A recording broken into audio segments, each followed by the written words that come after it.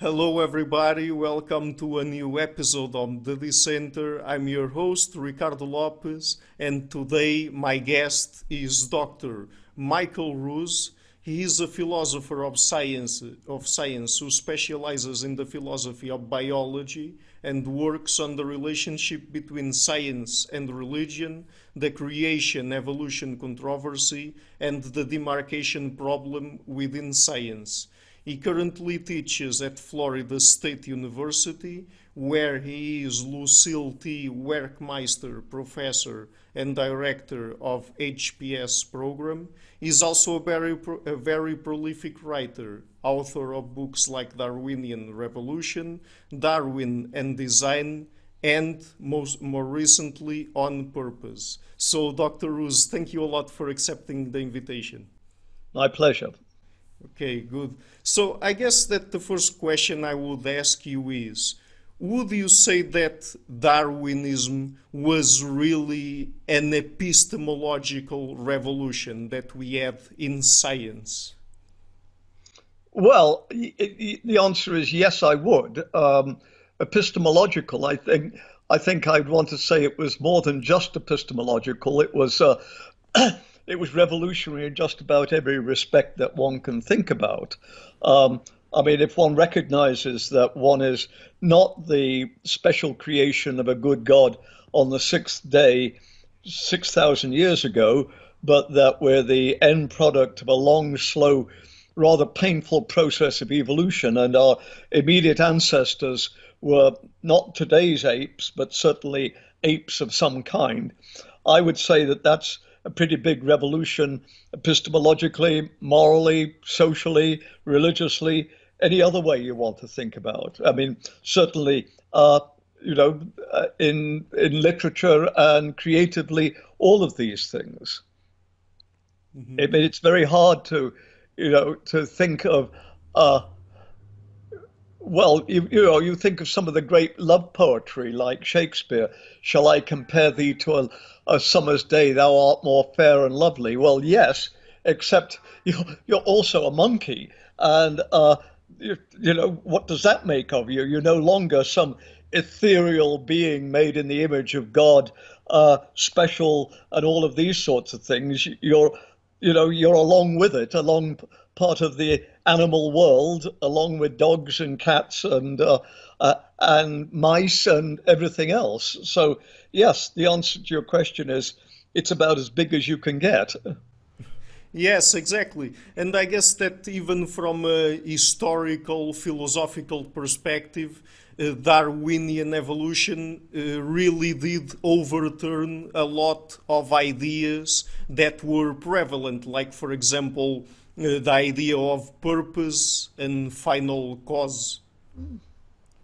Well, yes, except my experience of revolutions is that they can be revolutionary without necessarily being completely new. I mean, the whole point about revolutions so often is that there's continuity, and it's rather like what in English we call a kaleidoscope, where you start off with certain pattern and you shake it and you get a different picture, but it's the same parts. And I'm always struck by the extent to which uh, the Darwinian revolution, particularly, but I think you could probably also say the same of the Copernican revolution.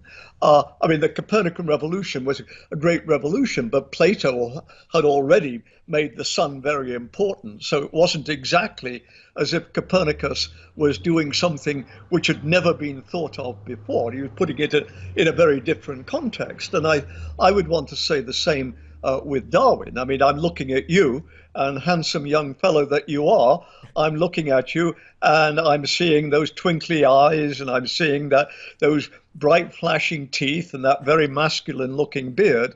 Well, they don't just happen. They're there for a purpose. Obviously, the what do you call them in Portugal? Not senoritas, but I mean, the whole point is they're there in order that you can see, in order that you can smell, in order that you can chew, all of these sorts of things. And that was true before Darwin. And of course, it's true after Darwin. Now, the question is not whether your eyes are foreseeing, that they were foreseeing before Darwin was ever thought of, and they're foreseeing right now. The question is, how do we explain them? So, as I say, the revolution is not saying, oh, well, nobody's ever thought of these at all or never thought of these as having any purpose before. Of course, the whole point is we have, and so often we know the purpose. Now the question is, how do we explain it if we're not going to explain it as, God sat down with his drawing board and drew up a picture and said, yes, I think this looks pretty good for eyes. Let's draw in the retina like this and that sort of thing. And more than that, that God, made some bad mistakes because everything was inverted.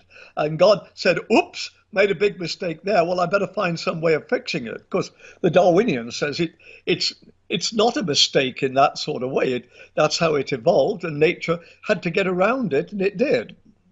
So, as I say, revolution, yes. But I always like to say about Darwin himself, he was a great revolutionary, but he was not a rebel. I mean, he was a very comfortable Englishman who had absolutely no doubts whatsoever that the English were far superior to anybody on the continent. And that went unchanged. The question is, how did he want to set about explaining this? And often, of course, his explanations undermined what he believed. I mean, clearly Darwin thought that the English were superior to the Portuguese, let alone the French and Germans.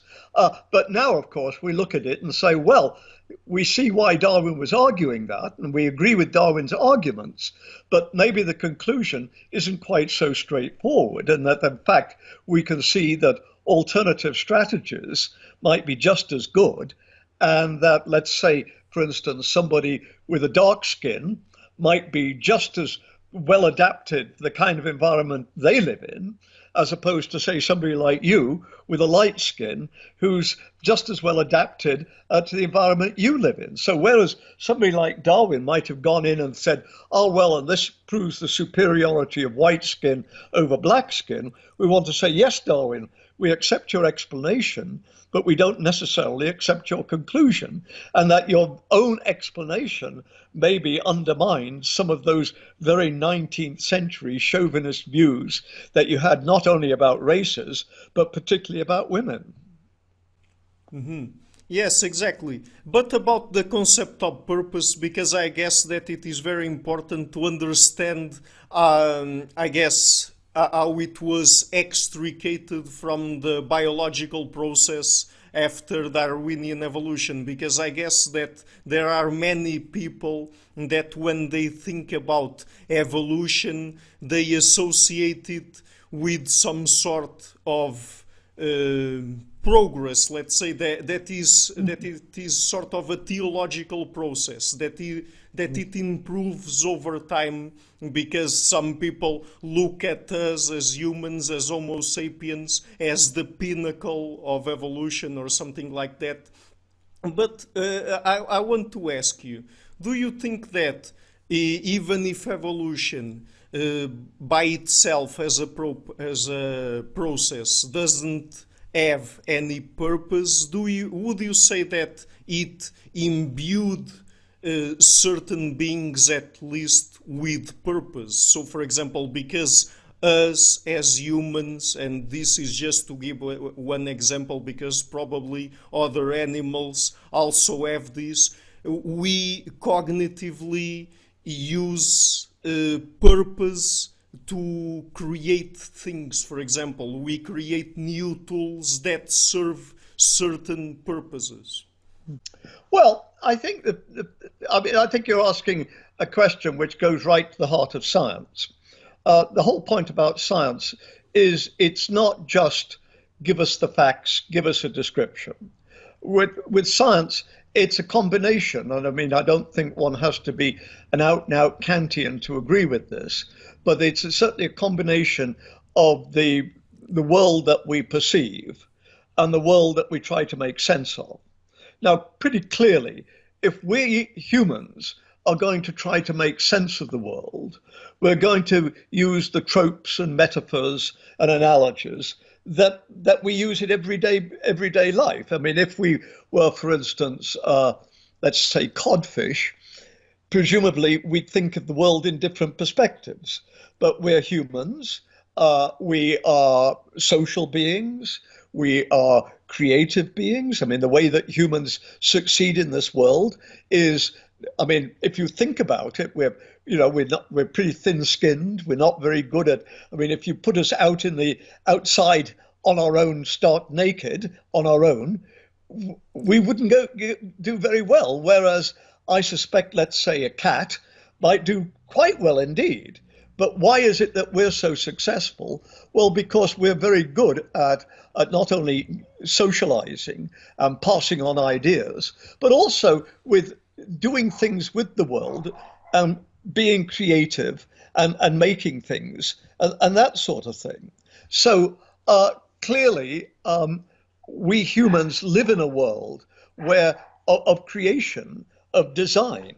So I don't think it's at all surprising, therefore, that when we try to understand the world, we would use metaphors like design, uh, or progress, that we see that we've managed to, improve things, that, medical care or something like that, or communications. I mean, we couldn't have done this 50 years ago, for instance. And so I think it's natural to take those human items, as it were, and try to understand the world in terms of these. I mean, the simple fact is, if we don't do it that way, then what do we do? What do we do? So the point is, now, sometimes this works very well. And sometimes, for instance, looking at things for purpose makes a lot of sense. Although, as somebody like the late Stephen Jay Gould used to say, caveat emptor, that yes, purpose, but don't necessarily think that every last thing has a purpose. I mean, look at you. There you are, a handsome young man with a beard, and all the girls are attracted and they say, oh my goodness, look at Ricardo. Boy, hasn't he got a beard? I'd love to have his babies. And so we go on like that. But Stephen Jay Gould would say, but maybe there's no purpose. The fact is, you have a beard and girls don't have beards because that's the side effects of the hormones that led to you having a penis and them having a vagina. Having a penis does have a purpose, and it is essential. But having a beard may be just a side effect of the hormones necessary to create penises. And beards are, they just are. So, as I say, I'm not sure that Gould is right about this. I mean, I think one can obviously say a lot of things about beards and sexual selection and all of those sorts of things. But the point is, we're going to think in terms of things like purpose, because if we don't, then what do we do? Now, the interesting thing is, what we found is that thinking in terms of purpose when it comes to inanimate objects, let us say like the moon, isn't terribly helpful. I mean, back, in the old days, they would certainly have thought in terms of purpose. I mean, the moon exists to light the way home for drunken philosophers at the end of a long day. But now we'd say, well, that's a joke. Maybe drunken philosophers do use the moon, but the moon doesn't exist. The moon, what we'd be inclined to say now is the moon just is. The moon doesn't have a purpose. And of course, at another level, terrible as it is, we'd want to say, well, organisms just are. That's all there is to it. I mean, that what did Camus say? Life is absurd and there is no purpose. But at the same time, I think what we want to say is, yes, but at another level, thinking in terms of purpose about humans can be, and other organisms can be very, very valuable. And it can serve a great, a very important role. And obviously, I mean, if I ask, what's that thing sticking out on the front of your face? I mean, it's a nose. What's its purpose? Well, it's one of the senses. What's the purpose of having the senses? So you can find your way around the world, so you can manipulate it, so you can use it, and all of these things. So, yes, I mean, but as I say, without being out and out pragmatist, I do see science very much as a sort of a Kantian interplay between the given and the interpreted, as it were. But Exactly. I don't see that as particularly contentious. I don't see that as, you know, something which is very radical, particularly, you know, 200 years after Kant. Okay, fair enough. And could you please give us a brief overview about how, let's say, the modern synthesis of evolution works? Because I guess that since Darwin and most people associate natural evolution, natural selection with Darwin, of course, because he was one of the originators of the idea and he published on the origin of species 160 years ago or something like that. But since Darwin, the concept and what we include in the process of evolution has itself evolved quite a lot, correct? Yeah. Yes. Well, as I see it, I mean, the important thing about Darwin's theory, and I would include natural selection right in this, evolution through natural selection, which of course is what Darwin always did. I would say that this is, I mean, if I say it's a metaphysical picture, that's in no sense to deny that it's a scientific picture, but it certainly functions as a kind of overall metaphysical picture rather as the Christian creationism picture functioned. I mean, if you asked a Christian, let's say back in the medieval times, how do you explain the world? They'd have said, well, it's the creation of a good God who necessarily exists, but who created out of love, who created the world, who created the world as a habitat for organisms, for animals and plants, who created animals right up to humans, but who then created humans who are, in some sense, distinctively special because they uniquely are made in the image of God.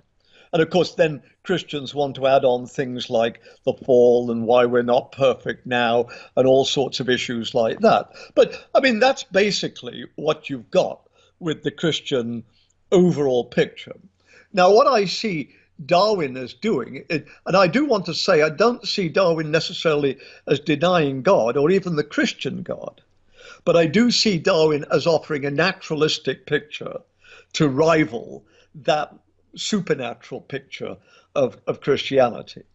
That what Darwin is saying, that, you know, at some point the world exists. I mean, Darwin, I don't think is talking about whether or not there was eternal existence or whether there was anything. I mean, Darwin didn't even know about the Big Bang, but I don't think today's Darwinians would say, well, everything depends on whether or not there was something before the Big Bang or anything like that. I mean, you know, that's not part of the story. But what they are saying is for 4.5 billion years ago, you'd got this planet which started to cool down. And then at some point, life appeared on it, whether life was brought from elsewhere or, as I think most would want to say, life started.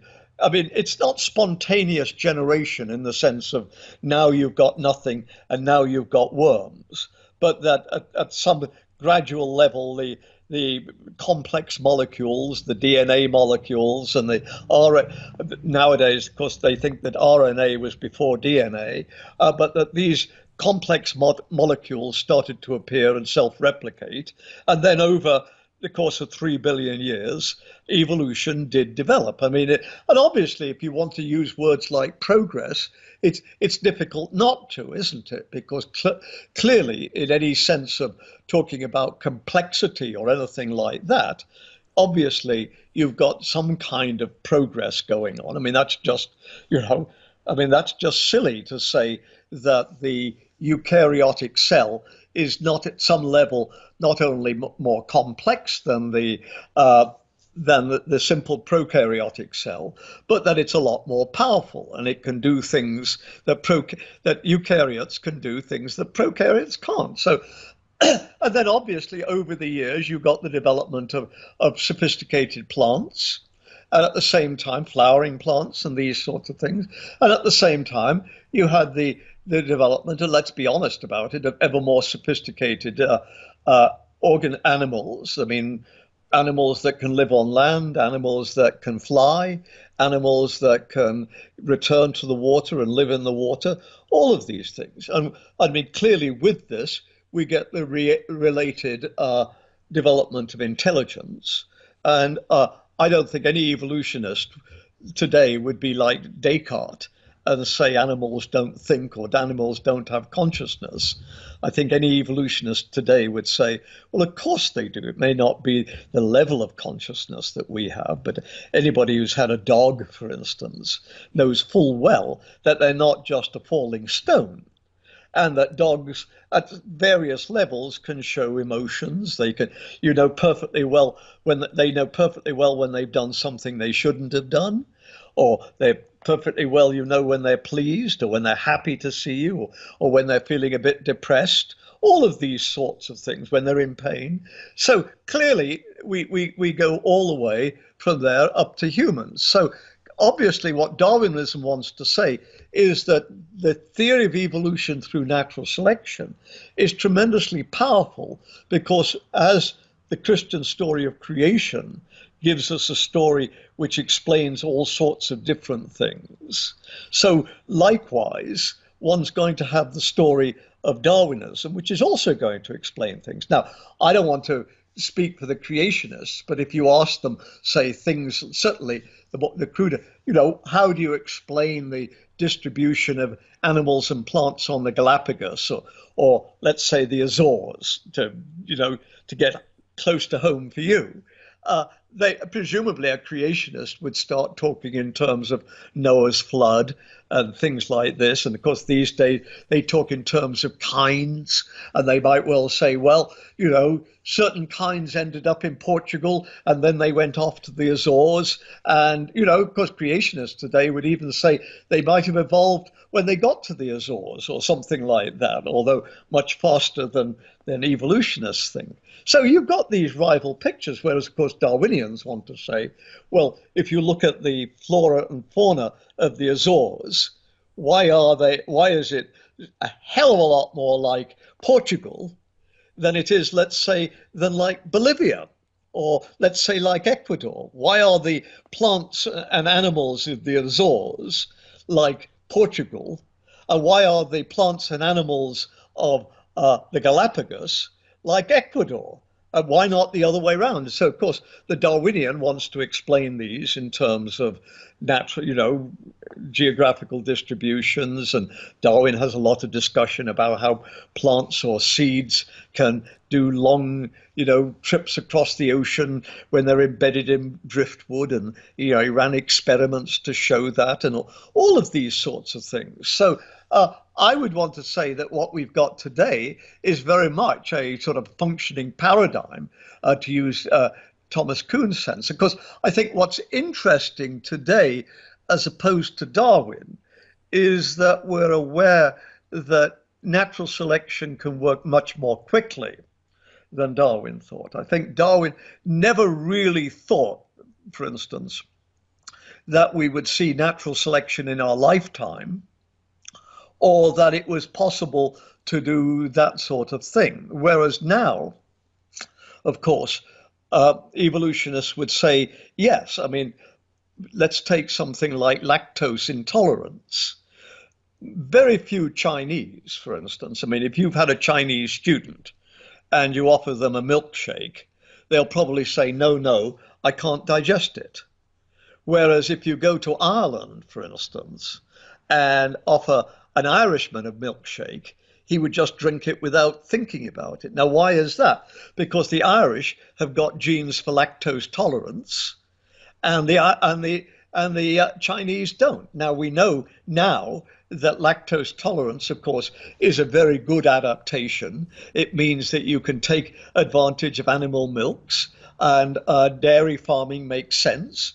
Whereas, you know, it basically doesn't for the Chinese. I mean, they might grow animals for meat, but growing them for milk is pointless because they can't digest it, at least not as adults. So we know now that, in fact, lactose tolerance is something which followed the development of modern agriculture, so we're talking in terms of the last 10,000 years. So we know that something like lactose tolerance is something that evolved very rapidly, maybe in 2 or 3 thousand years, because there was such an advantage.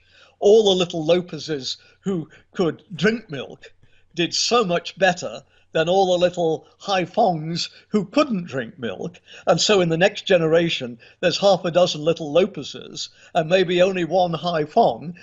And this is how it goes. And so consequently, Portugal is full of Lopeses and Haifongs don't exist. Whereas if you go to China, Lopeses, don't do very well.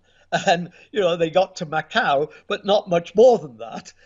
And the Chinese are doing very well. So it's all very much, but of course, this again impinges on notions of progress. So you, as it were, you come back, you might enter with all these views about progress, but as the theory develops, you realize that you've got to be a great deal more cautious about talking about things like this, and that being Portuguese is not necessarily in itself better than being Chinese.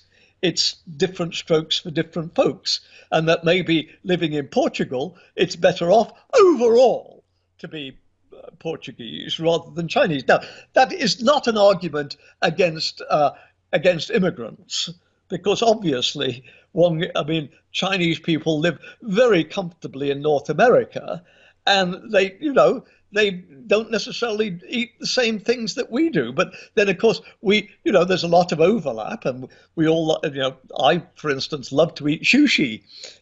And by and large, there is sometimes some cream cheese in sushi, but by and large, it's not something where lactose tolerance is a major issue. So as I say, I think there's all of these sorts of factors come in. So what I'd want to, Theodosius Dobzhansky used to say, nothing makes sense except in the light of evolution. I'm inclined to broaden it and say nothing makes sense, period, except in the light of evolution. I think, if I might go on for a minute, I think what is so interesting is the extent to which my fellow philosophers, Anglophone philosophers, and not just have had so much difficulty accepting this. I like to think of philosophers as intelligent people at the cutting edge of thought. But it turns out that an awful lot of philosophers are really pretty pre-Darwinian. They like the idea of humans being special.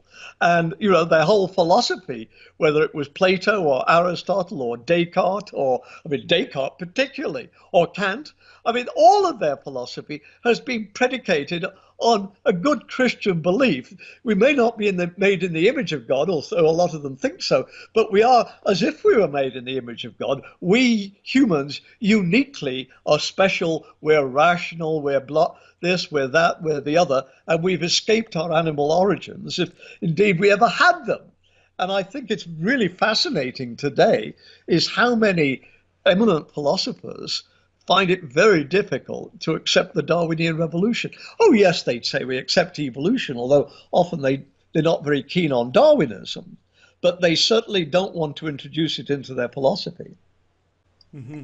Very well. And at a certain point there you referred to something that I guess we can call nowadays culture gene coevolution or dual inheritance theory when you refer to lactose intolerance or intolerance. I guess it depends on what exactly we're talking about. So what I want to ask you is that nowadays, apart from purely genetic evolution, because at a certain point in our evolutionary history, we gathered all the cognitive tools that we needed in order to create culture and accumulate it over time, then we also have to consider the effects that cultural evolution might have. At one level, I want to say, I don't find gene culture evolution a particularly troublesome notion. It's very complex, or a particularly threatening notion. It seems to me obvious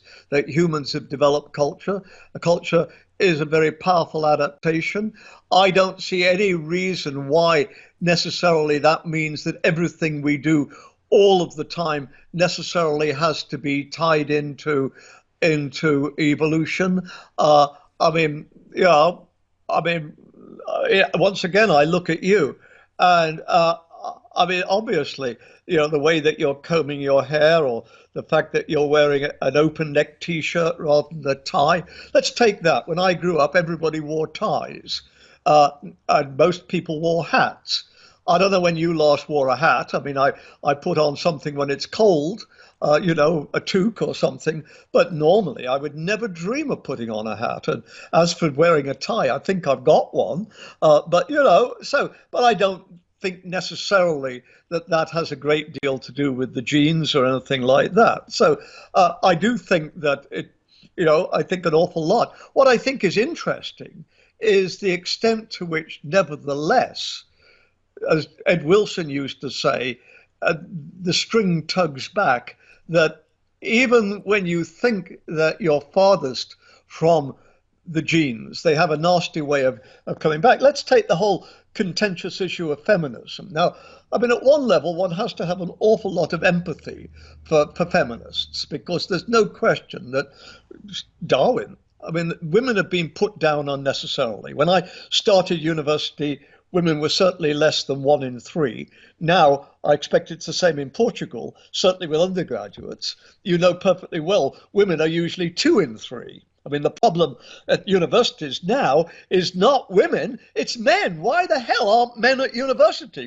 What the hell are they going to do with the rest of their lives? Are they just going to sweep roads while their wives are school teachers and doctors and all of these things? So, as you know, clearly an awful lot of this was just social pressure. On the other hand, I think it's stupid, really stupid, to think that that means that culture is all important when it comes to male-female differences. I mean, I think we're finding, for instance, and I'm sure you've got friends or whatever, women who hit their 30s and they're completely independent and all of that, and then they get 32, 33, and suddenly they're looking for mates because they want to have kids. Now, men can put it off until their 40s because, I mean, I started a second family when I was 46 and went on to 52, and only stopped then because I was getting worn out. My wife who was much younger, would have been happy to keep going. But the point is, I could do that. Whereas my first wife, by the time I was having my second family, my first wife was into a menopause. So, although she remarried, there was no more kids coming her way. Now, the point I'm making is, I mean, I've got a graduate student right here at the moment who's courting a girlfriend who's 36, who's, for 15 years has had a succession of boyfriends, but now is very serious because she wants a family. So what I'm saying is, it seems to me perfectly natural. I mean, obviously at one level it's cultural, but at another level it's obviously biological. She's a human being. She wants to have a family. She's not just a human being. She's a female human being.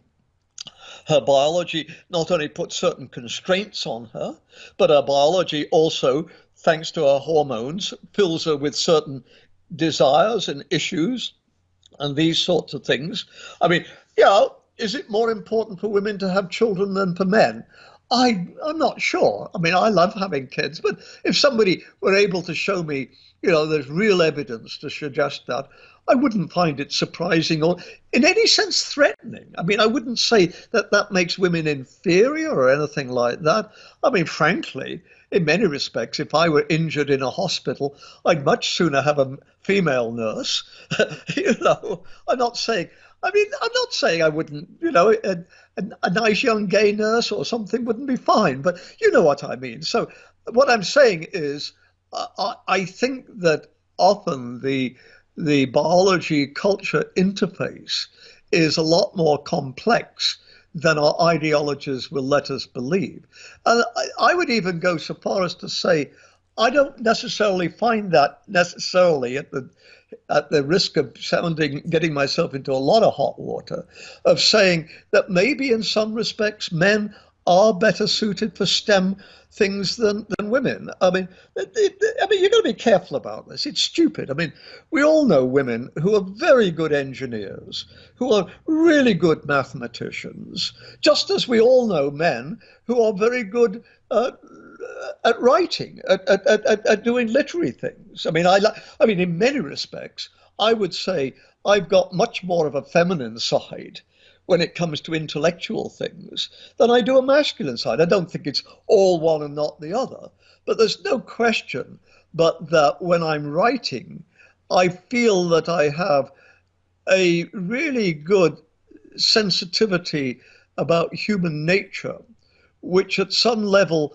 one, for better or for worse, often, says to women, well, they're the ones who really understand, how people are feeling or something like that. Men are so concerned. And I've often felt that one of my real strengths is that I do have a good sense of what it might have been like to be, let's say, Alfred Russel Wallace or even Darwin, in a way that is very important. Now, is this masculine, is this feminine? I don't really care that much. Whereas there's no question, I wasn't bad at mathematics and these things, but I certainly don't have that male urge to go out into nature or to build bridges or something like that. I mean, which we tend to associate with Isambard Kingdom Brunel or something like that. So clearly it's a lot more complex than that. But at the same time, anybody who's done any biology whatsoever knows that simply to say, well, it's all culture and biology has nothing to do with it, they're wrong.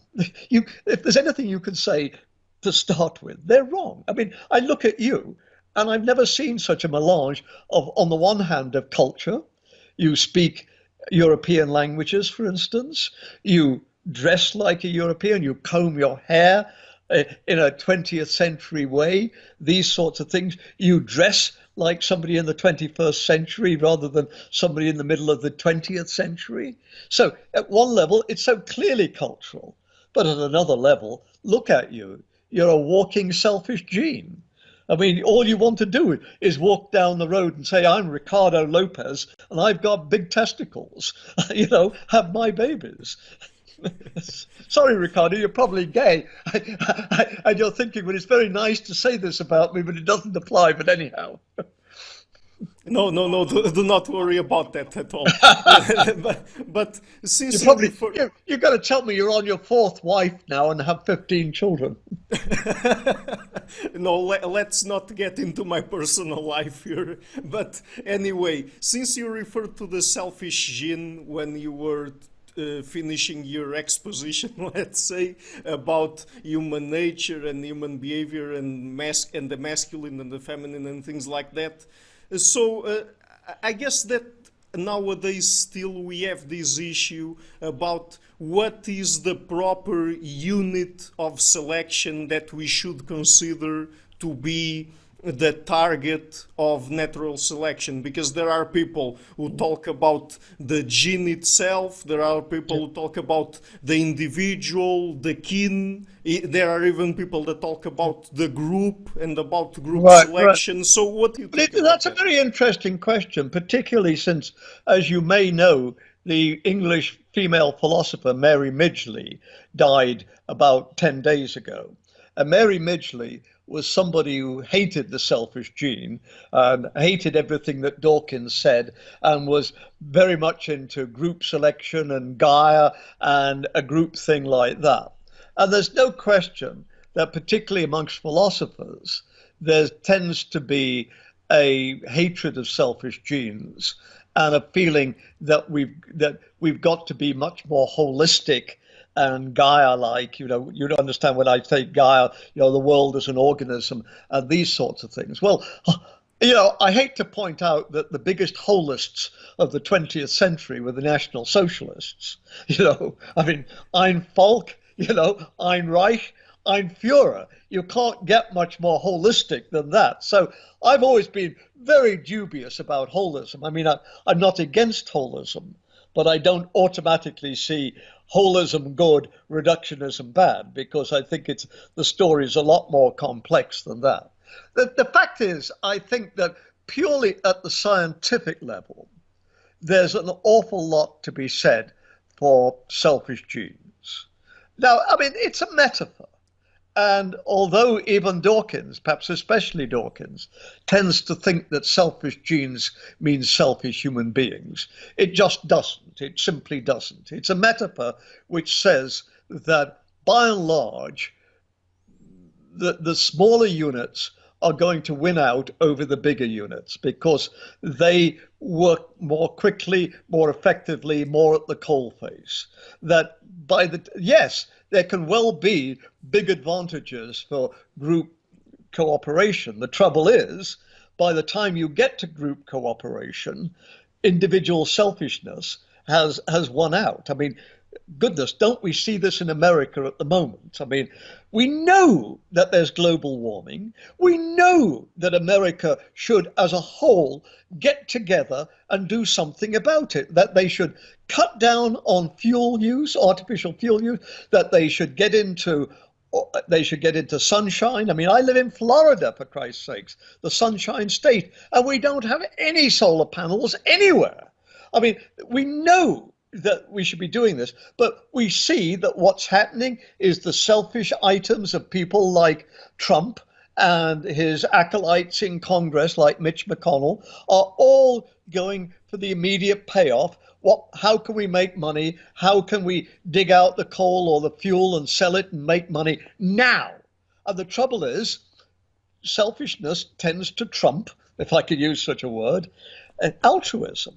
So, I mean, the point is, I don't see this as an ideological thing. I see this basically about as close to a scientific fact as you can get. And I think, by and large, almost every practicing evolutionary biologist would agree with me that, in fact, selfishness at that level, understanding that we're not talking about human selfishness, but that individual selection really does trump group selection. Now, it doesn't mean that on occasion the group selection can't work, and it certainly doesn't mean individual selfishness, because, I mean, to start with, reciprocal altruism, you scratch my back and I scratch yours, makes perfectly good sense. I mean, look, why am I, taking time out to talk to you right now, a total stranger?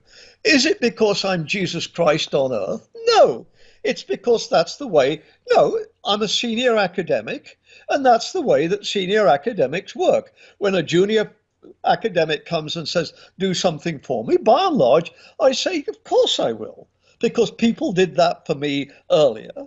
But of course, Ricardo, I expect in 20 or 30 years' time, when you're, professor of the, chancellor of the whole of Lisbon University or something, and some little squirt from Tallahassee comes along and says, Herr Doctor, Professor, Holiness, Your Holiness Lopez, would you mind if I did an interview with you? You're going to say, well, it'll be a bit tight, but I can do it on Friday morning if you'd like to do that. And you do exactly what I'm doing. Again, not because maybe you are Jesus Christ. I mean, you look a little bit like him, but you need the bed sheets and everything like that. But no, I mean, it's because that's the way that humans work. And of course, the point is, Ricardo, we work very well because of that. I mean, that's the whole point, isn't it? That you're not. I mean, we know people who are selfish. And we say, yes, well, there's always going to be people like that. But by and large, we all get on so much better if we're prepared to give a hand. We know perfectly well that if we're prepared to do our bit and not cheat too badly on our taxes, but do these sorts of things, we know not only will we be, biology has made us this way, but we know that our society will work better, and it means that we will do better, and those 15 children and 4 wives that you've got will also do better. So, it pays off, doesn't it? Wife number 3 doesn't come to you and say, "Oh, Ricardo, Ricardo, I just can't manage." Wife number 3 will come and say, "Do you know, there was this awfully nice person who was really decent to me, and, if you could ever do them a favor, I'd really appreciate it." Yeah, yeah, I'm not exactly. used to talking to people with 4 wives and 15 children. You're already inventing completely my personal history here. Well, you're being very private about it, so I'm beginning to wonder.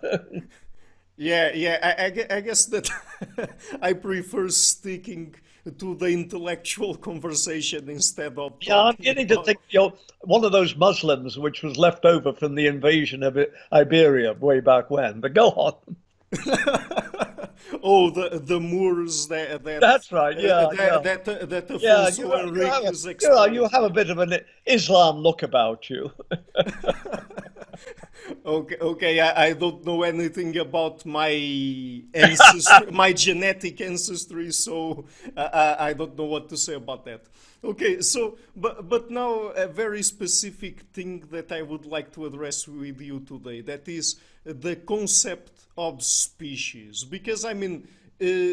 Nowadays, particularly since we already know that, for example, there are horizontal transmission of genes sometimes between species and even, for example, species that are part of different realms, for example, viruses that insert, for some reason or another, genetic material into cells that are part of the germline, and then that genetic material then is becomes part, let's say, of that species that was infected. So, I mean, what can we say about the concept of species nowadays?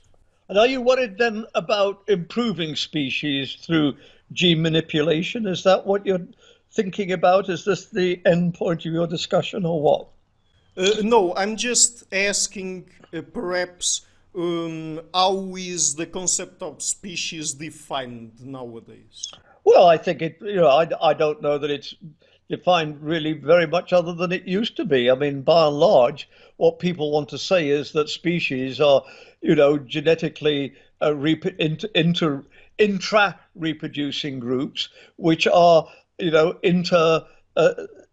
inter non-reproducing and non-fertile. So we'd want to say that humans are a species separate, let's say, from chimpanzees, because, despite all the science fiction, humans and chimpanzees cannot, and by and large do not want to interbreed, whereas, as we know, pretty much all humans can indeed interbreed. And if we took you off to in search of that fifth wife, and we took you off to a Polynesian island or something like that, that by and large we'd expect that you would be able to interbreed when you found yourself there. Or if we took you down to Terra del Fuego or whatever it is. I mean, if we took you on a breeding trip, which, from what I gather from your private life, you'd really enjoy, and we took you to 10 different places. I mean, by and large, there's no reason why there shouldn't be 10, little Lopez's spread, or is it, what's the plural of Lopez? Lopi, spread around the world. So the point is that we are, species. Now, we know perfectly well that this doesn't always work, that there are, obviously, when there's species in the making, you're going to find borderline cases. And we know that particularly in plants, we get a lot of issues to do with hybridism and that sort of thing. But again, any Darwinian would tell you, well, I would be surprised if there weren't. And particularly if you're a Darwinian, you're going to expect borderline cases. Or there's no question that maybe when you get down to micro levels, interbreeding isn't necessarily the best thing, that one would do it by various morphological features or just simply that they don't. But as I say, I don't find any of that particularly troublesome. Of course, the big issue is sort of within the species and to what extent there is variation. And as you know, particularly after the Second World War, with all the racism, of the National Socialists, there was, with people like Ashley Montagu, were arguing very strongly against racial notions and wanting to say basically there's no such thing as race, there's no such thing as subspecies in humans. And of course, people like Richard Lewontin said there's far more variation within a population like, say, the Portuguese than there is, say, between the Portuguese and, where should we say, some place where the Portuguese didn't go, out to Mongolia or something like that. And of course, now we know that that's way exaggerated, that although it would be, nobody wants to talk, too bluntly in terms of subspecies, there clearly are certain levels, terms which, if it weren't humans, we would use subspecies sort of languages, let's say Scandinavians and people from the Congo or something like that. But more than that, of course, we also know that there's an awful lot of evidence of related genetic differences between populations. And some of the studies that they've done across the world have been able to show that there are, in fact, fairly significant, as I say, and identifiable genetic differences. And of course, now, we're recognizing that knowing this is not necessarily a bad thing. I mean, for instance, I live in Florida, where there's a lot of black people. And we know that black people are much more prone to prostate cancer than white people. And when I see in the paper, sometimes you'll see our local urologists putting out a call for men to go and have prostate screening. And one of the things they always say is that this is particularly important for African Americans. Now, are they being racially biased in saying this? Or are they being good doctors in saying this? Surely all of us would want to say they're being good doctors in saying this, because they know that the chances of an African American developing prostate cancer, or let's say 2 to 1 over white people. So they've got a moral obligation to say this, and not to take note of things like this is just stupid. So, as I say, I think we're now recognizing that racial things and medicine are a lot more complex, and that we have to be a great deal more subtle and careful in dealing with these things. And I would hope to see, a lot of the talk about at educational levels, a lot more serious discussion about male-female abilities, or maybe even, everybody says as soon as you start asking about black-white abilities, you're making, Negroes are fond of rhythm and that sort of thing. And of course, the trouble is there's an awful lot of that. But and maybe this is not a time that we can do it. But at the same time, the thing is, we're already into this. Certainly in North America, if a white girl came home and said to her parents, I'm dating a black man, the parents would say, oh, dear God, don't tell anybody. But if she came home and said, I'm dating a Chinese, their first thoughts would be, let's get the grandchildren down for Harvard as soon as we can. Because everybody thinks that the Chinese are brighter than Caucasians, So you know how it works. So it's going on, whether you like it or not. Now, of course, there are other issues like, with new gene techniques, can we make for superhumans? By and large, I think that's pie in the sky. I think much more important, and I think most people would agree, is can we make for people who are not handicapped? And anybody who says, oh, well, we shouldn't do these sorts of things because you're going to be prejudiced against Down syndrome children, I just think they're wrong. I think anybody who says deliberately, I want to have a Down syndrome child rather than a normal child, is sick. They're sick. Of course any parent, if you say, well, I'm having a baby, and you say, is it a boy or is it a girl? The first thing any parent is going to say, it's much more important for me that they be healthy rather than, I don't mind if I have a boy or a girl. And I expect of your 15 children, you felt exactly the same way. And you said to your wives, well, we've already got 8 boys. It maybe it would be nice to have a girl, but frankly, as far as I'm concerned, it's much more important for us to have a healthy baby rather than a sick one. Yeah, exactly. And now that you touched upon the concept of race, I want to talk a little bit more about that because I mean, even nowadays it is very controversial, and some people say that race is completely the result. Is completely a social construct, let's say. Yeah, But I mean, if we follow the principles of natural evolution and the fact that different human populations, that is, different populations of our species, developed in different environments, like, let's say, for example, Africans, people from Northern Europe, Native Americans, and other populations like those. I mean, it follows logically that if they were exposed to different environmental pressures and they had different resources at hand to solve the same problems of survival and reproduction, then I mean, it's more or less obvious that at least to a certain degree they would have different genetic pools, at least, right? yeah, I think that's absolutely. I mean, absolutely right. And I mean, of course, we're grappling with these things, aren't we? And of course, the thing is, so often as happens, technology seems to outspeed our social abilities to deal with things. I mean, obviously, we see this with something like global warming, don't we? That our technological abilities to drive around and to fly and all of these things are clearly outstripping our emotional abilities to deal with some of the awful consequences. I mean, if you look at it, the consequences of global warming are horrific. Not for me, but your 15 children are certainly going to suffer, with what's going on. I mean, really, I mean, I'm 78, so it isn't going to make a lot of difference to me. But all those little Lopuses or Lopi or whatever we call them, in 2040, 2050, I mean, it's going to be awful.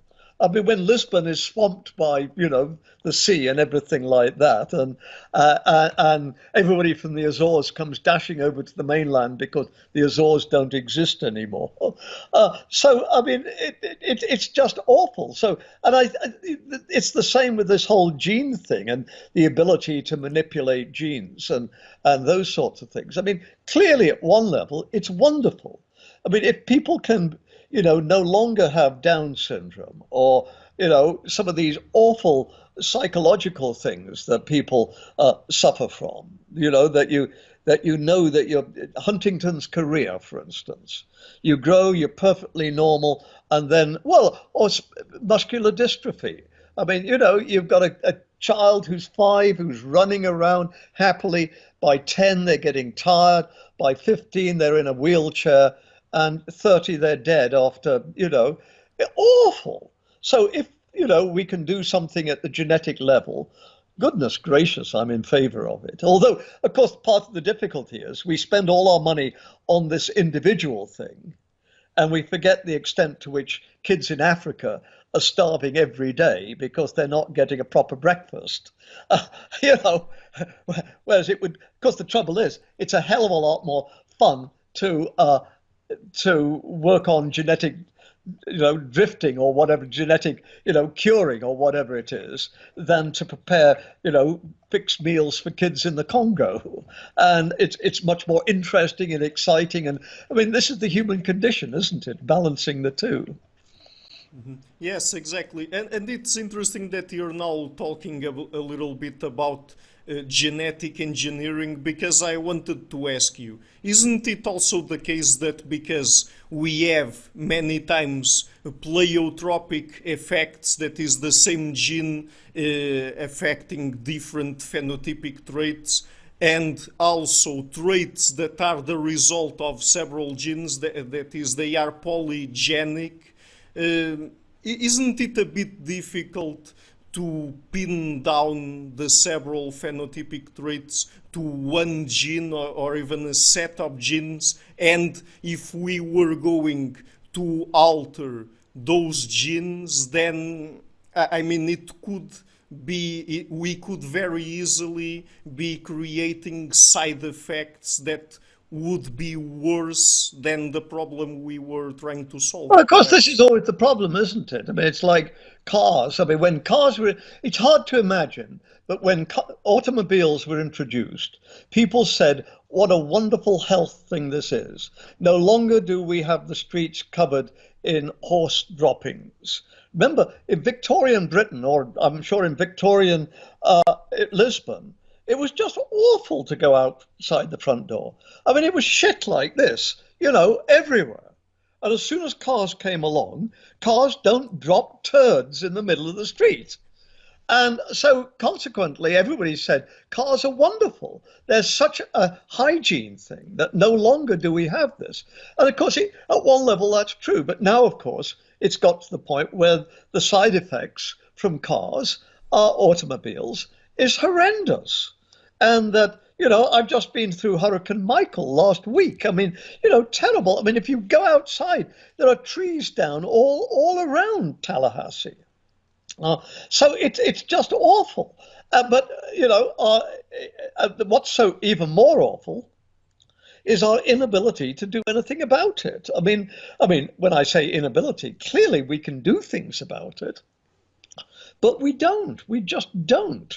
And as I say, far from just don't do it, if anything, we're turned the other way and racing flat out. I mean, to have somebody like Trump as president is just about as criminally stupid as it's possible to have. I mean, the man is literally saying, I don't give a damn about global warming. All I want is to increase the amount of coal which is dug out. I want to increase the number of cars that are produced. I want all of these things.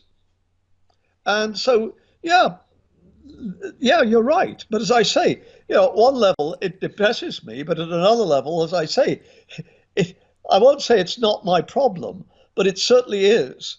It's much more your problem and your children's problem than it is mine. Yes, exactly.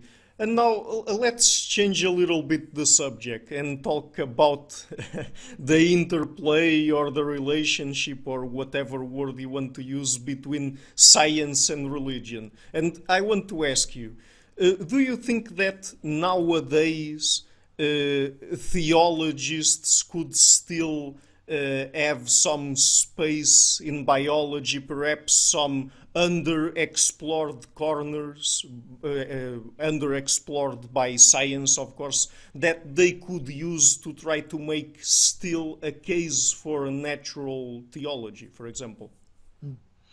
Well, there's a lot of questions that you're packing into one question there. Uh, First of all, let's just talk for a moment about natural theology. And although, of course, this is something that philosophers have always made a big thing of, you have to understand that there's a very strong Christian tradition, particularly amongst Protestants, less so among the English, that are not very keen on natural theology. And people like Kierkegaard, and of course in the last century, Karl Barth, wanted to say that there's been altogether too much emphasis on proving the existence of God and not enough emphasis on accepting God through faith. And of course, there's a lot of biblical evidence to suggest that faith is where we should go. I mean, the story of Thomas, that Thomas said, show me the marks on your hands. And Jesus said, well, here you are, here are the marks. And now you believe, but much better to have believed if you didn't have to have that proof. And even, I mean, if you look at the great theologians that we associate with natural theology, particularly Aquinas is quite clear on this, that revealed theology is in many respects much more important than natural theology, that natural theology can help us understand, but it must never be the ultimate proof for the existence of God. Now, in England, I think it became that very much because of the 16th century and the so-called Elizabethan settlement, when England was defining itself against the Catholic Church on the one hand and the threat of Spain on the one hand, and the Protestants, particularly the Calvinists, on the other hand, and was trying to find what the English call a via media, and natural theology became very important, particularly through people like Archdeacon Paley. And of course, it still is today with theologians like Richard Swinburne and others like that. But as I say, at one level, I want to be very careful about, at least, I'm not a believer anymore, but if I were a believer, I would want to say Thomas Henry Newman, the great theologian in England who went to the Catholic Church and became a cardinal, said, "I believe in design because I believe in God. I do not believe in God because I believe in design." And I think there's a lot to be said for that. He said, "I believe in design. I look at the eye and I see, yes, the miraculous workings of the eye." He wasn't a creationist. "Because I believe in God. I don't look at the eye and say, that proves God to me." Because as soon as you get into that, you get into all sorts of issues like, well, what about the inverted retina? Doesn't that mean God didn't do a very good job? And of course, Newman wants to say, that's got nothing to do with Jesus dying on the cross for my salvation. That's, that's not only irrelevant, it's heretical, it's irreligious. I look at the eye, I look at Richard Lopez, and I say, or Ricardo Lopez, and I say, yeah, what a wonderful thing. Thank you, God, for the wonder of creating beings like this. I worship you, God. You are so great. I don't look at Ricardo Lopez and say, oh my God, God must exist. Just look at that. How could Ricardo Lopez exist and not be an all-loving God who was prepared to die on the cross for my salvation? Newman says, that's ludicrous. That's just stupid. So I feel very strongly that. So the way I would approach, say, something like evolution, if I were religious, is I would say, as far as I'm concerned, and I think an awful lot of Christians, moderate Christians today, would say this is exactly the position we take. That if we become evolutionists, we do it out of the glory of God, to explore his wonderful creation, not to prove that he exists to us. We know he exists. Now let us understand this wonderful world that he made for us, that it's just as much of our Christian duty as to love our neighbors, as to explore this world in which we live, the wonderful world that God created. In as much as we do this, we glorify God and we testify to his greatness. So as I say, my position, and I think an awful lot of this would be very much the position of an awful lot of mainstream philosophers, or not philosophers, theologians, would be very much that sort of position. I suspect that if you spoke to the Pope or the Archbishop of Canterbury, or some of the more cardinals that you would respect in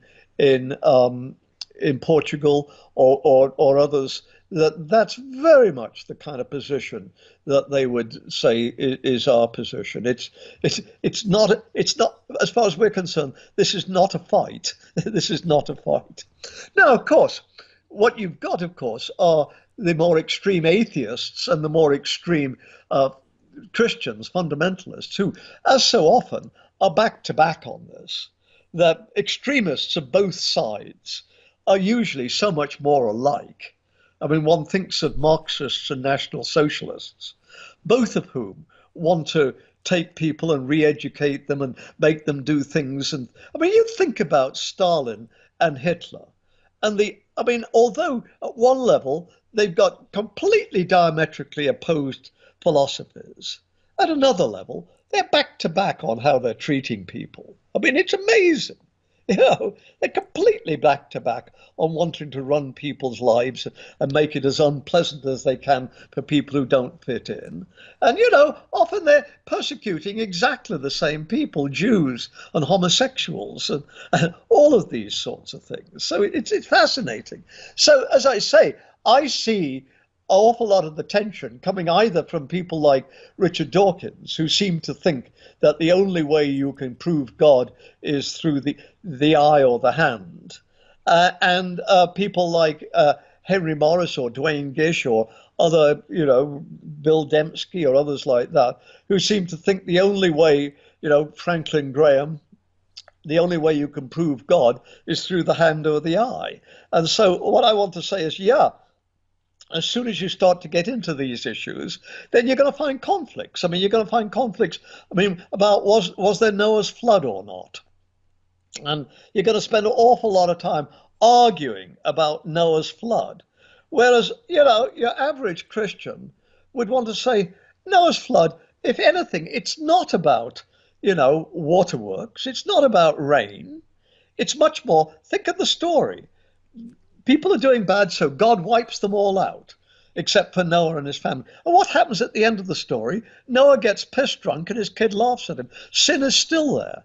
I see Noah's flood as a wonderful story about the stupidity of simplistic solutions. That simplistic solutions like Blair and Bush marching into Iraq don't work. They just don't work. Simplistic solutions just don't work. And I see Noah's flood as a remarkable metaphor, if you like, for that. I mean, take the story of Ruth and Naomi. Is this really about some women way back in ancient Egypt, ancient Israel? I don't think it is. I think it's much more about devotion, about the importance of strangers in your midst. Don't forget, Ruth was a Moabite. She's the great grandmother of King David. I mean, it's a wonderful story about devotion, about love, about strangers coming into our midst and becoming part of us. I mean, these are wonderful stories, but don't take them as, accounts of what great grandmother did, because that's to misread them. Now, I think most Christians today, moderate Christians, whether they be Catholic or Protestant or whatever, would say, yeah, this is absolutely and completely the way that we want to read it. It doesn't mean to say that Jesus didn't die for us. Whether or not there was an actual resurrection, at a certain level, is just doesn't really matter. I mean, the example I always like to take is Dunkirk in May 1940, when the English army managed to escape from Hitler and came back to England. That weekend, the Channel, which is usually like this, was like this. Now, it was a miracle. I grew up with everybody saying Dunkirk was a miracle. That weekend, the Channel was so calm that it was possible for even the smallest ships to go over to France and rescue British soldiers, who then came back, who then reconstituted the British army so they could go back and fight Hitler. It was a miracle. Now, did God intervene and say, okay, I'm going to change the weather? Or was it part of the natural laws? That's so totally irrelevant. What matters is the meaning. So as I say, I personally, and I think I would speak for an awful lot of Christians on this, would say all of this blow up about evolution and religion is entirely, a false thing. Now, one can see why it happens. Altogether, too many evolutionists make a religion out of their science, all this stuff about progress and all of that sort of stuff. And there's no question that people like Richard Dawkins are busy into doing that. No wonder Christians get pissed off. I mean, when he writes these books, running when he says bringing a child up as a Christian as a form of child abuse. Yeah, I mean, it's so stupid. Yes, the Catholic Church and child abuse has a terrible record. But I grew up as a Quaker, and, a more loving and kindly and important group of people in my life, it would be hard to imagine. So, this black or white is, it's what Noah's Ark is. It's simplistic. It's not grown up. There you go. No, I completely agree with you, and I would want to also ask you about this. Don't you think that another of the problems here is the fact that So, you talked about the stories from the Bible, for example, and I guess that what you were going to say there was that we can extract some moral value from them. Not just, yes, moral, yes, but I don't want to say it's like Stephen Jay Gould said, it's just a moral story, because it's not. I mean, I think for Christians, it's a very real story. It's not one I accept. I don't have faith about it, but I don't think Christians think it's just a moral story. I think they do believe in a creator God. They do believe in a God who cares for us. I think they do believe in a God who has a special place for humans. They don't necessarily think that it excludes all of the living things. And I think an awful lot of Christians today would say, if heaven doesn't include the animals, I don't want much to do with heaven. I mean, heaven without being filled with the glory of creation, for me, I mean, if heaven is just sitting on a cloud playing my harp, looking at other humans, that's pretty boring. I mean, if heaven would never let me go for a walk with one of my dogs, that wouldn't be heaven for me. Or if heaven wouldn't be, going out and enjoying and saying, oh my God, this morning I always walk my dogs first thing in the morning, and going out there into the countryside and just being able to enjoy the creation.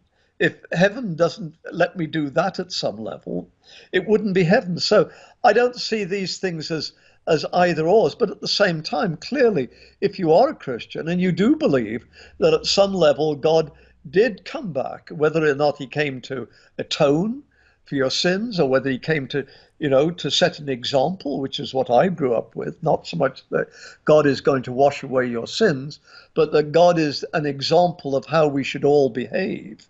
And that at some level, there's the promise that God is with us all the time, that he's always with us. However bad it is, we're not alone. That God is there, our friend, and if we're suffering, our fellow sufferer. I mean, I think Christians believe that, and I think it's more than just morality. I think it's to use a philosophy term, I think it's an ontological claim. So I'm not dissing that at all, but of course, as I want to say, I think that this is a matter of faith. So the fact that I don't have it is not something which I immediately want to get into an argument about and say, give me the proof, because I don't think it works that way. You see, that's the thing. I don't want to say to a fellow Christian, well, I think you're wrong. Prove to me that God is with you now, because they're going to say to me, it's not something that I prove. It's something I live with. And I'm sorry that you don't live with it. And I'm not quite sure why, because you don't seem to me necessarily a bad person, but somehow you've not been blessed in the way that I have. But, we all know that this is a mysterious world and not everybody gets everything. Maybe Yeah, maybe God is testing you. God doesn't want you to have that faith. God wants you to have to work it out for yourself. And I like to think I do. I think I care about my students, or I think intellectual things. I think it's worth my time talking to you to try to explain some of these sorts of things. I mean, so maybe a Christian might say, well, that's okay. That's what God's doing. He's not giving you the faith, but he's testing you and expecting you to do this. It's okay. I mean, it doesn't mean you're a bad person. It just means, sometimes God makes some people crippled. Why does he do that? That's God's decision, not ours. yes, but I guess that I was trying to move the conversation about the schism, let's say, between religion and science to morality, because I mean, Well, uh, I just don't you see again. Obviously, some Christians are going to have different moral standards from me. I mean, take something like abortion.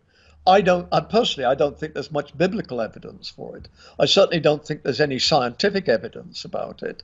And so, personally, I mean, I don't want somebody who's 36 weeks pregnant having an abortion, but it seems to me a slam dunk. If somebody at the age at 20 weeks discovers that their baby is genetically handicapped, let's say some awful disease like Huntington's chorea, I would say the morally good thing to do is to have an abortion. So, and clearly I'm going to differ from somebody who says, well, biblically, it's just against me. So clearly there's going to be differences there. After that, I'm not, I really wonder sometimes what differences there would be. I mean, some Christians would say that we have equal obligations to every human being everywhere. Well, but not all Christians would say that, because there's certainly biblical evidence to suggest that you've got special obligations to your children. And I think most of us would say this. I mean, for instance, if somebody said to me, oh, that Ricardo Lopez, he's a real saint. He gives all his money to the Salvation Army or something like that. And I say, well, what about those 15 children? Oh, well, that's really tough on them. They never have shoes, and they're never, the clothing, they're always cold in the winter. But, oh, Ricardo Lopez, he's such a wonderful man. He gives all his money away to starving Africans. I wouldn't say Ricardo Lopez is a great guy. I'd say Ricardo Lopez is a total asshole. He's trying to get into heaven on the backs or the feet of his 15 children. If he's going to have 15 children, then he's got obligations to those 15 children that he doesn't have to any other 15 children on this earth. Doesn't mean to say he doesn't have any obligation to anybody else. But, charity begins at home. Now, I would say that's the Christian position. I would say that's the Darwinian position. I mean, so as I said, of course, where it gets interesting, and I've been writing about this, is the whole question of war, and to what extent is what's the Christian position on war? But if you don't know, I can tell you very obviously, Christians are bitterly divided. Some, like the Quakers, are pacifists. They say you should never fight. Others, like, let's say, the Catholics, say no. Just war theory says there are some things you should not do. Obliteration bombing, you should not bomb civilians. However, there are times when it is right and proper to take up arms. And it was right and proper to fight Hitler. It was not right to bomb Dresden, but it was certainly right to fight, let us say, Hitler in the desert, or Hitler at the Battle of the Bulge or something like that. You were fighting evil, and you were doing the Christian thing in doing this. So, and I don't see that an evolutionist would necessarily differ on this. Some evolutionists, certainly some, atheists like Bertrand Russell, have been out and out pacifists. At least he was about the First World War. He was less so about the Second World War.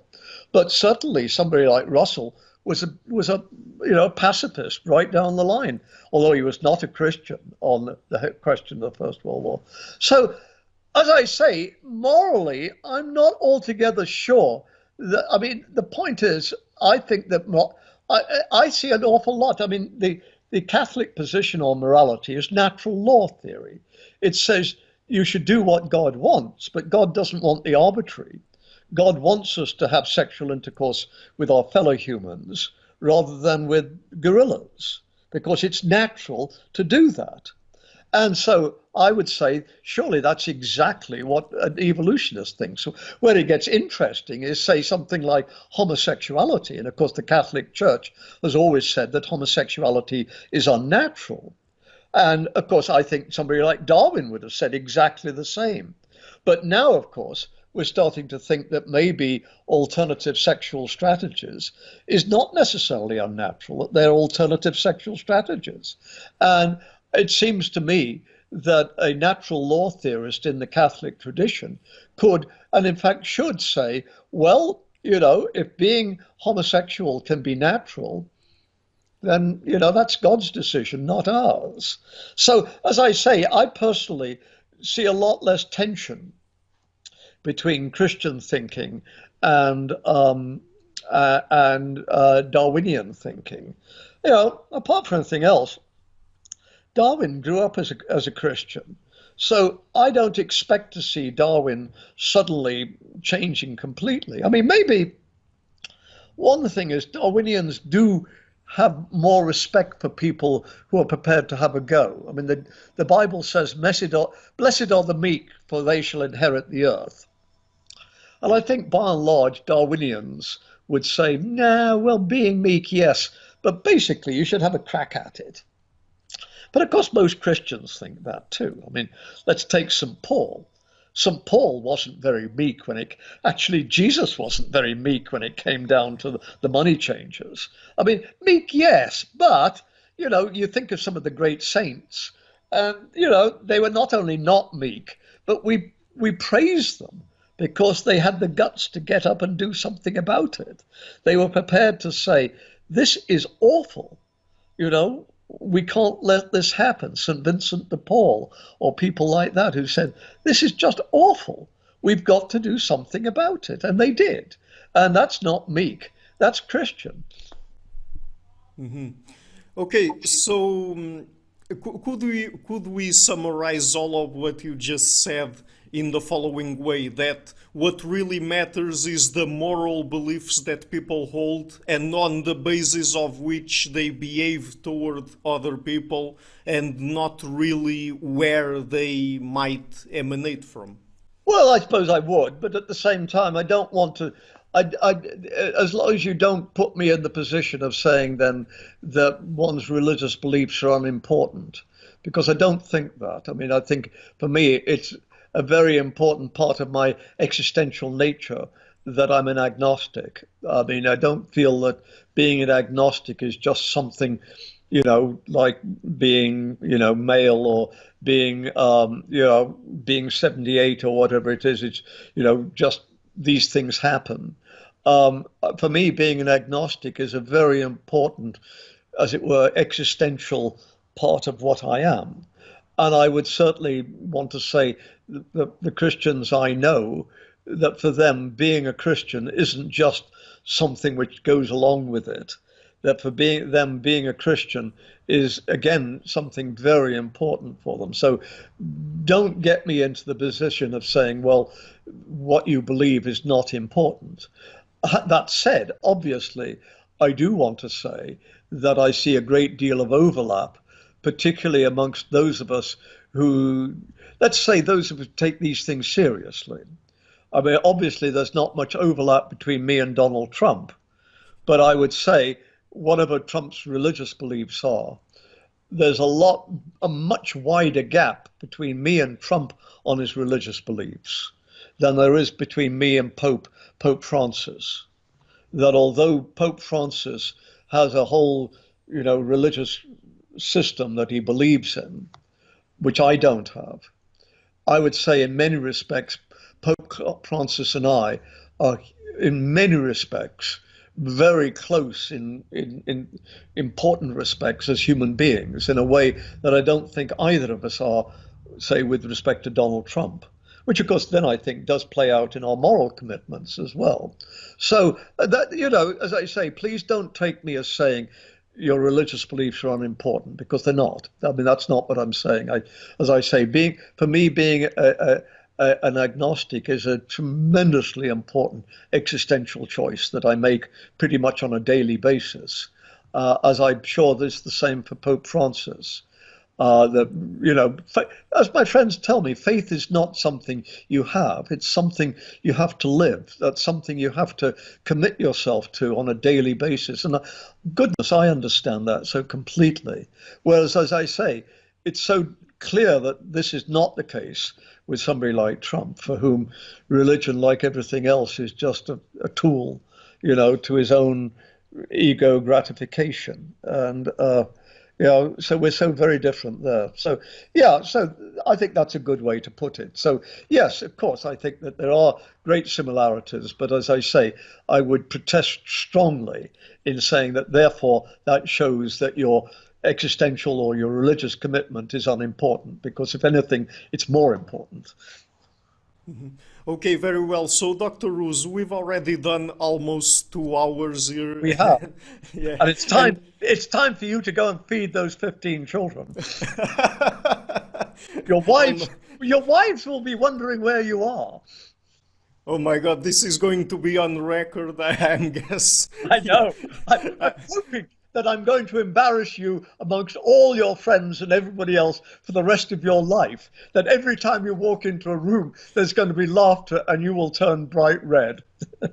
Yes, that's for sure, and particularly because it came from you, Dr. Ruse, because you're very you're a Well, very eminent you'll person. be So. one with my children. My children feel very much the same way about me as you're going to feel. So there you go. Okay, very well. Okay, so Dr. Ruse, it was a very entertaining conversation and a very informative Well, one as well. and I want to say the same to you, Ricardo. I mean, I am teasing you, but at the same time, I'm teasing you because we are fellow human beings, and I'm not an important person, and you're not, or whatever. I want to.